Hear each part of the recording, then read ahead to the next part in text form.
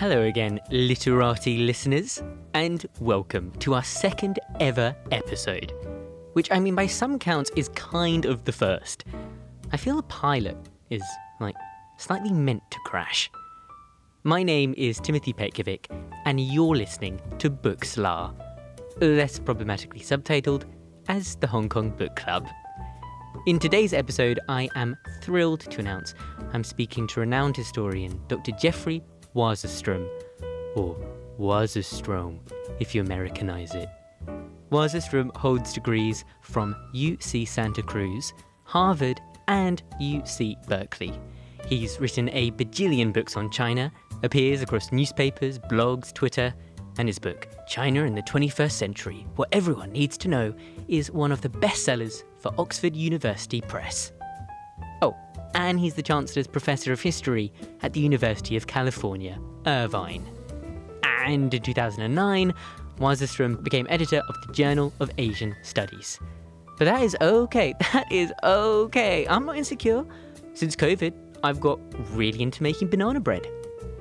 This podcast, Wasserstrom will be discussing Vigil, Hong Kong on the Brink, published in New York by Columbia Global Reports this year, 2020. You can also check out our Instagram page at the Hong Kong Book Club for full bibliographic details there. If the integrity of my endorsement has now been compromised by this piece of shameless self-promotion, you don't just have to take my word for it. Vigil has been lauded as a remarkable and remarkably succinct analysis of the ongoing crisis in Hong Kong by Julia Lovell, author of Maoism, A Global History. So, yeah. Well, thank you very much for joining me. I thought it would make sense for the first subject matter to be the front matter. So, why is it called Vigil, Hong Kong on the Brink? So the book was actually going to be called Hong Kong on the Brink.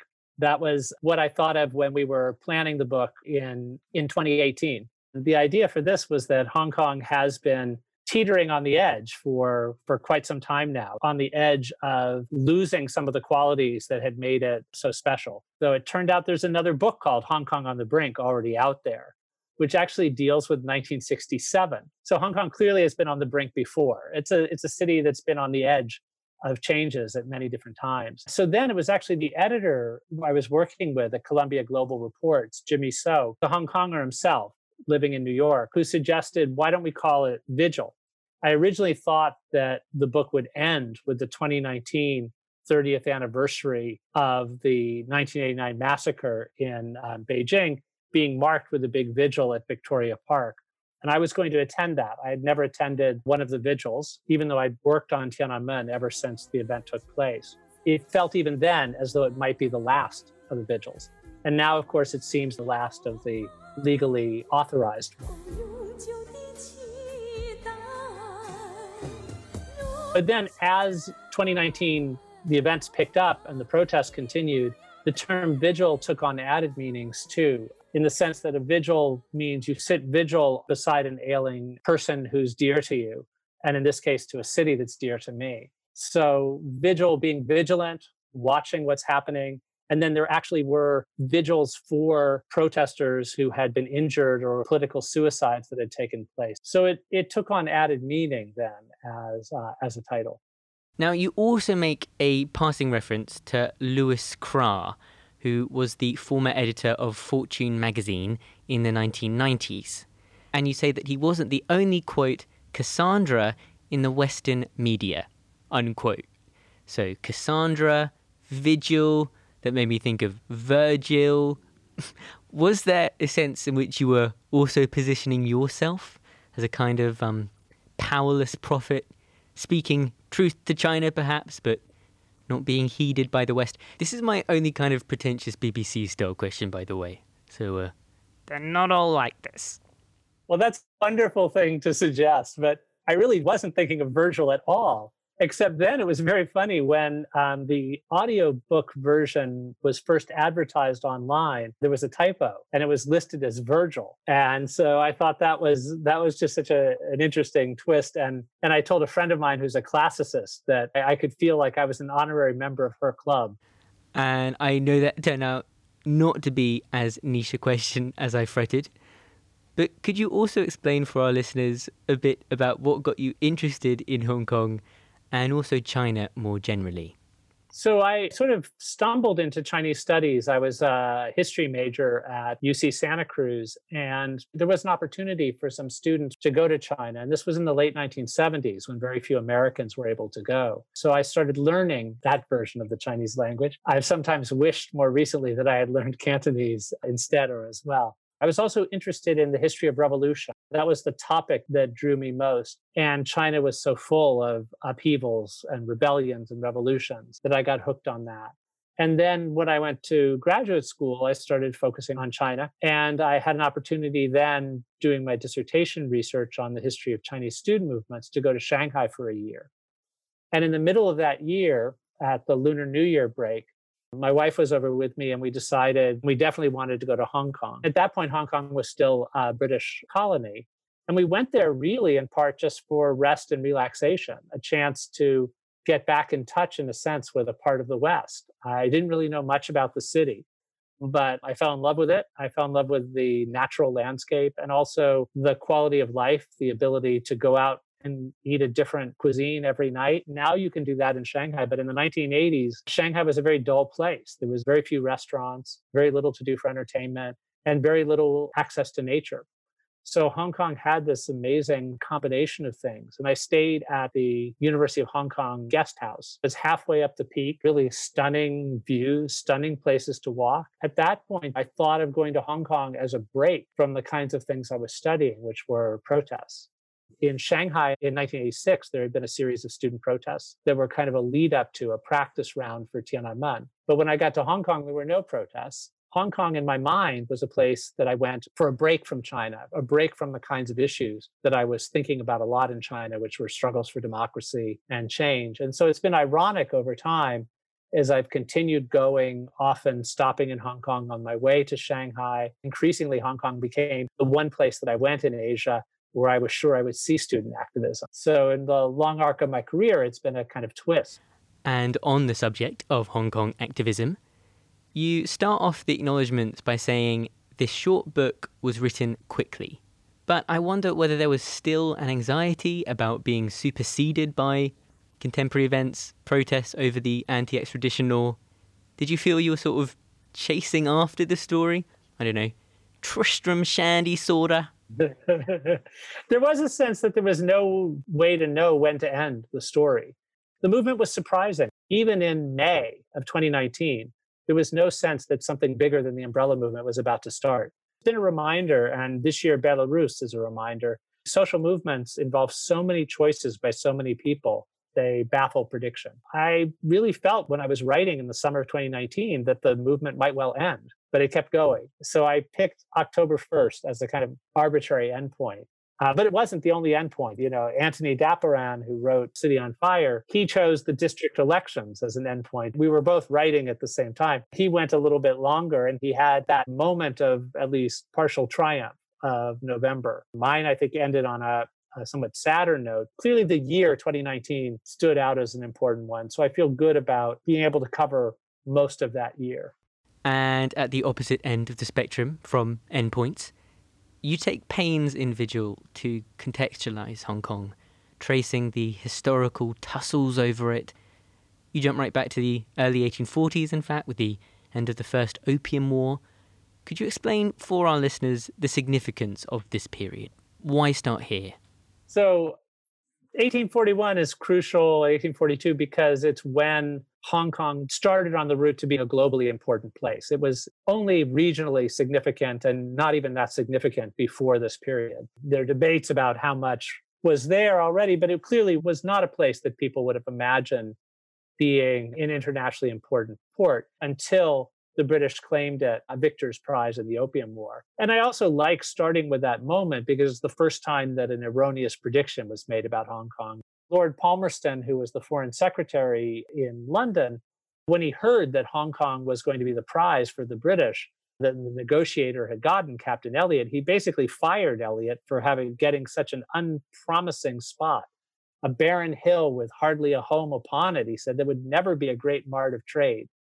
I moved pretty quickly from the 1840s up to the period of Communist Party rule of the mainland, which then called into question what would happen to Hong Kong. I talk about how Hong Kong grew from just the island being a British colony to also part of Kowloon in 1860 after another war becoming part of a British colony, and then the so-called new territories being added with a 99-year lease in 1898, which was why that lease running out made 1997 a moment that was going to be important for Hong Kong one way or another. So I kind of moved through that history very quickly and then slow down the pace when we get to the period after 1997. And I know you've touched on it now, but could you talk us through, firstly, how the piecemeal accumulation of Hong Kong led to the 1984 drafting of the Basic Law? And then secondly, how this helped formalise a pretty ambivalent union between East and West under the one country, two systems policy? So I think it's important to remember in the mid-1980s what the idea was about where China might be heading. This was after Mao, and Deng Xiaoping had said that he was committed to taking China in a different direction, to reforming and opening up. So with the handover looming in the sense that the lease was going to run out in 1997, the British wanted to have some kind of guarantee that the life of the city would not be completely transformed once it became part of the Communist Party-run state. And this was a grand experiment in a lot of ways. The idea was that Hong Kong would be able to remain substantially different for 50 years after becoming part of the PRC. So this idea was one country, two systems, that Hong Kong would be part of the country of China. And what everybody agreed on, that would mean that it wouldn't have its own defense force, it wouldn't have its own diplomacy. But then there was ambiguity built into it, and there have been differing interpretations of what the two systems part meant. What was it exactly that Hong Kong would be able to remain separate? And I think what's become clear now is that the Chinese Communist Party thinks that the only part of the system that should be different is economic life. And to some extent, that's what Deng Xiaoping and Thatcher were both thinking. To the extent we can access their thinking, Hong Kong would have a capitalist system, a different system of commerce and finance. Where Thatcher miscalculated, and many other people miscalculated as well, was an assumption that if China became more and more capitalist, the whole country would inevitably become more liberal democratic. And this was something that was starting to happen in other parts of East Asia, and that would continue to happen in other parts of East Asia. You had authoritarian states that once they became more market-oriented, became more democratic. South Korea, Taiwan, and those had been right-wing autocratic, and the expectation was that somehow that would happen with China. So Thatcher's bet was that as long as Hong Kong could maintain its own system economically, that over time it would be able to maintain its other differences as well, including a different legal system. A message for the Chinese people. My concerns are obviously very much with Hong Kong. We are responsible for Hong Kong, for the people of Hong Kong, until 1997. And we have reached an agreement with the government of China about the future of Hong Kong, which enables her capitalist economy of Hong Kong to continue for some 50 years. We have watched China, Tiananmen Square, with great anxiety. Before that, our hopes were rising. I know that the Chinese government is restoring more of the economic freedom and encouraging it. I believe that gradually you will find that more democracy will come to that country. On the other hand, I'm not sure how naive Thatcher really was about free markets changing China's ideology. I mean, Deng Xiaoping literally said in private table talks with Thatcher, "I could walk in and take the whole lot this afternoon," meaning Hong Kong.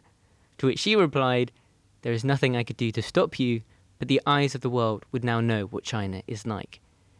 So all Thatcher had, and this was during the talks for the 1984 Sino-British Joint Declaration, which preceded and shaped the Hong Kong Basic Law, was a perhaps tenuous moral argument over a territory that the British had seized piece by piece.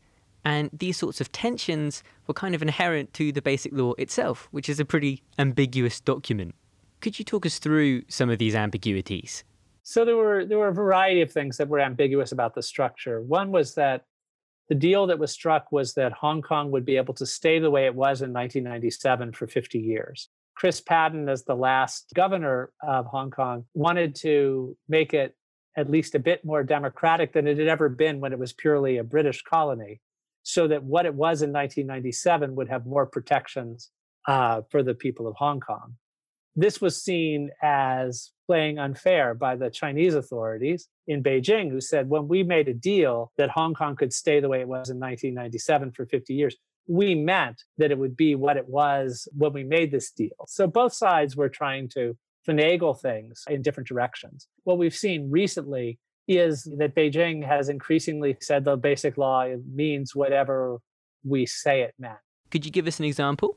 One quite specific thing that was written into the basic law was divided up who would be in control of what would be Beijing's responsibility, what would be the local responsibility. There were ambiguities into it saying that over time, Hong Kong's people would get to choose its chief executive.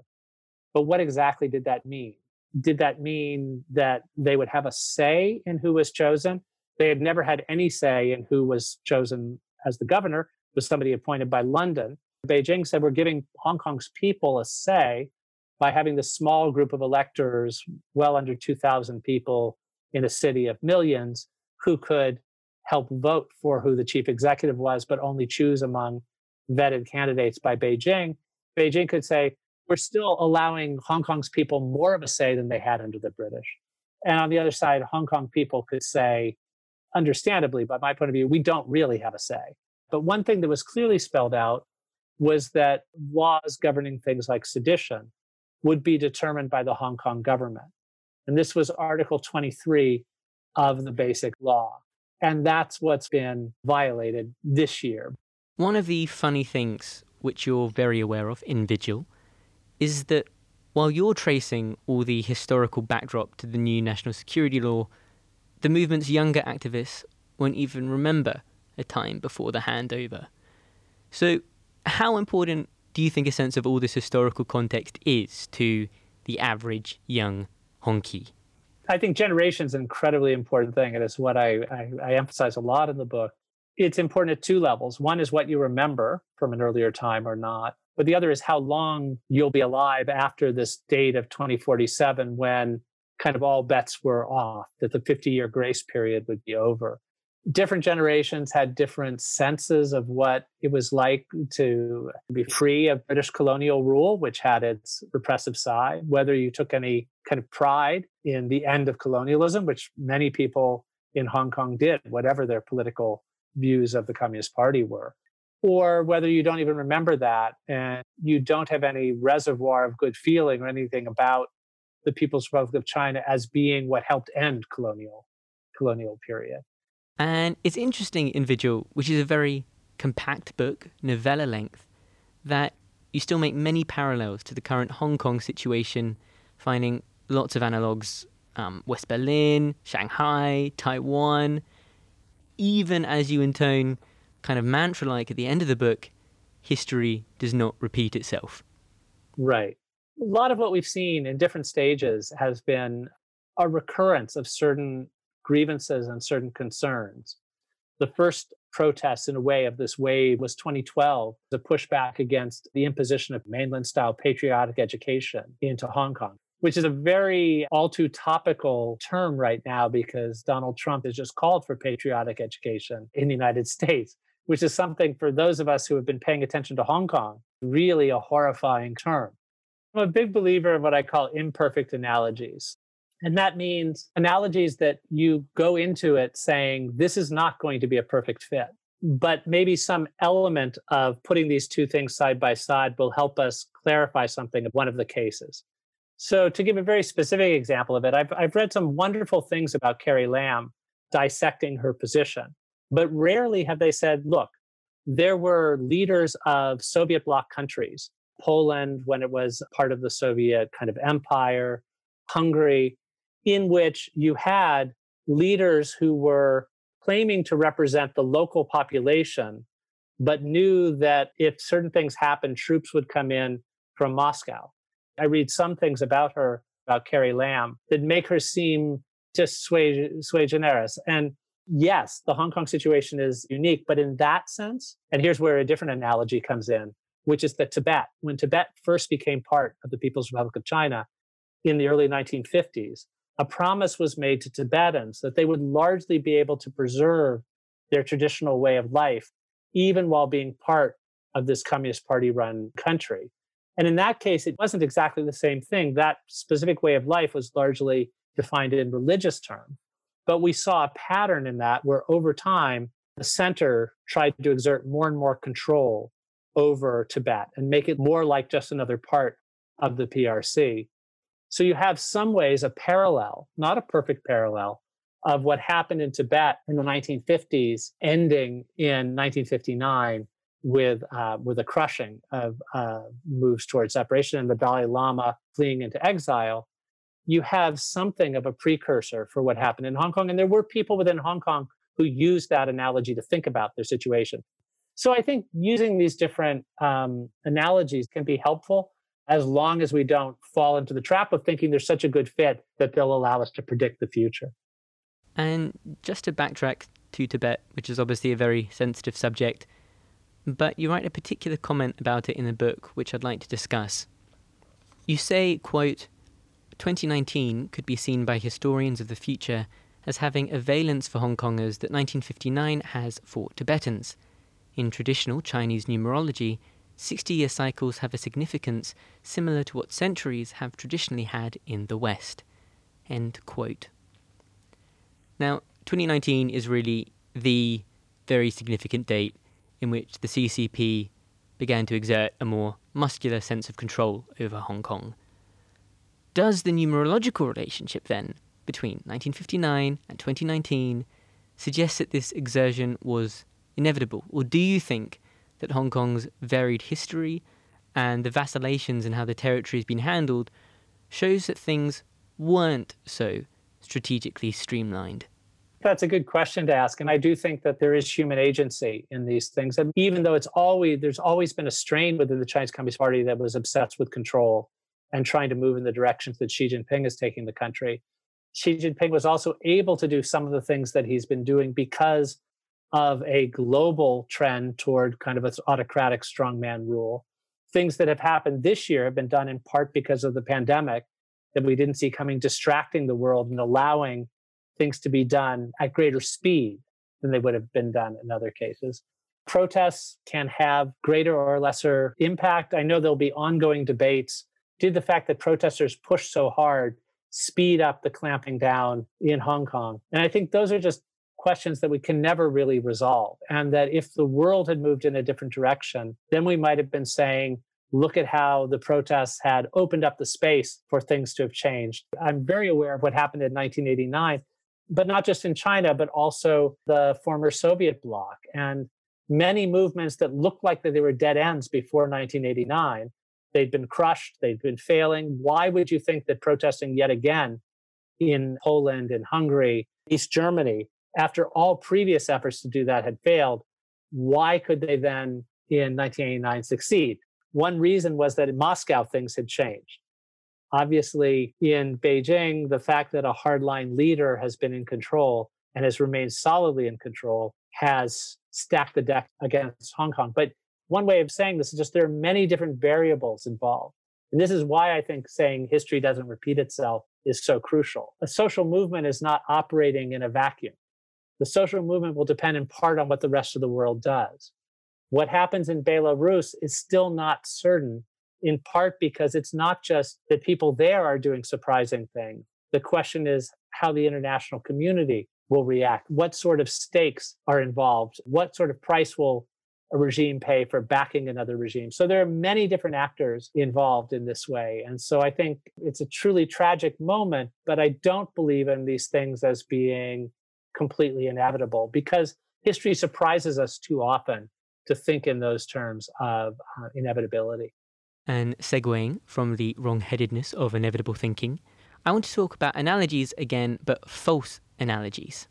Because one of the moments in the book that most stayed with me was when you were talking about the 28th of September 2014 during the Umbrella Movement, where a photo was captured of a lone man holding an umbrella while clouds of tear gas swirled around him.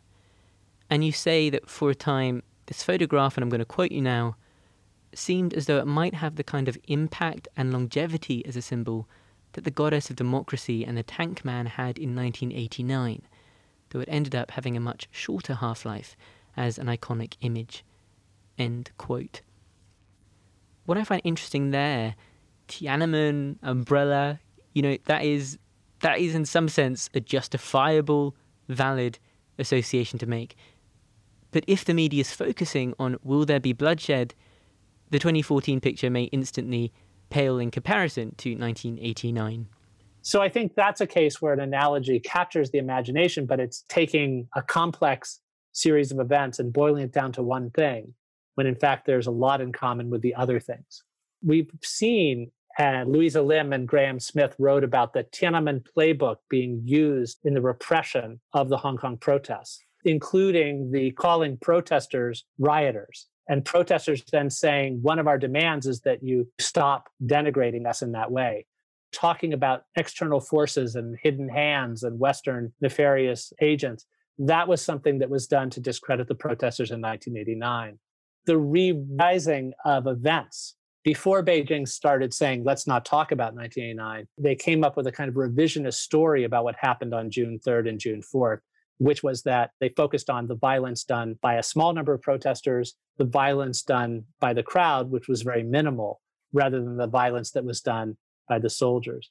In a similar way, there's just been a rewriting of the thug attacks of 2019 by the Hong Kong official media to make it seem as a clash between two gangs as opposed to thugs attacking ordinary civilians and activists. We've seen many replays of Tiananmen-style repression, just not the soldiers on the streets and not the large death toll. You also mention in the acknowledgements your debt of gratitude to a whole bunch of people who encouraged or discouraged you from pursuing particular analogies. So my question is, which ones did not make the cut from earlier drafts? Because I have so many analogies in there. Well, I mean, I made choices. I made choices. In Hong Kong now, there are some people saying Xinjiang could be our future. And I thought, even though Xinjiang is more on people's minds globally right now than Tibet, the Tibet analogy worked in some ways better. Tibet captures the international imagination, and Hong Kong does, in a way that Xinjiang hasn't until right now for very specific reasons. So that was one example of something I played down. And winding down ourselves to the last question, the final section of Vigil is called Battles, but the tone you strike is more kind of elegiac than combative. After more than 10,000 arrests from the 2019-2020 protests, including most recently Joshua Wong's for unlawful assembly, what are your hopes for Hong Kong? I don't see any basis for hopefulness in the short run, but Czechoslovakia in 1970, you would say Prague Spring was a complete failure. And actually, there were several young people who had committed suicide just out of despair. And you would think of it as a dead end. And yet, 20 years later, there was the Velvet Revolution. And some of the lead up to those protests were actually a vigil on the 20th anniversary of the death of one of the political suicides, Jan Palach. And that's a long trajectory. The spirit of Hong Kong, the Lion Rock spirit, has not been crushed. There's definitely a turn of the chapter, and it's a very dark chapter. And I would end the book in a more despairing tone right now.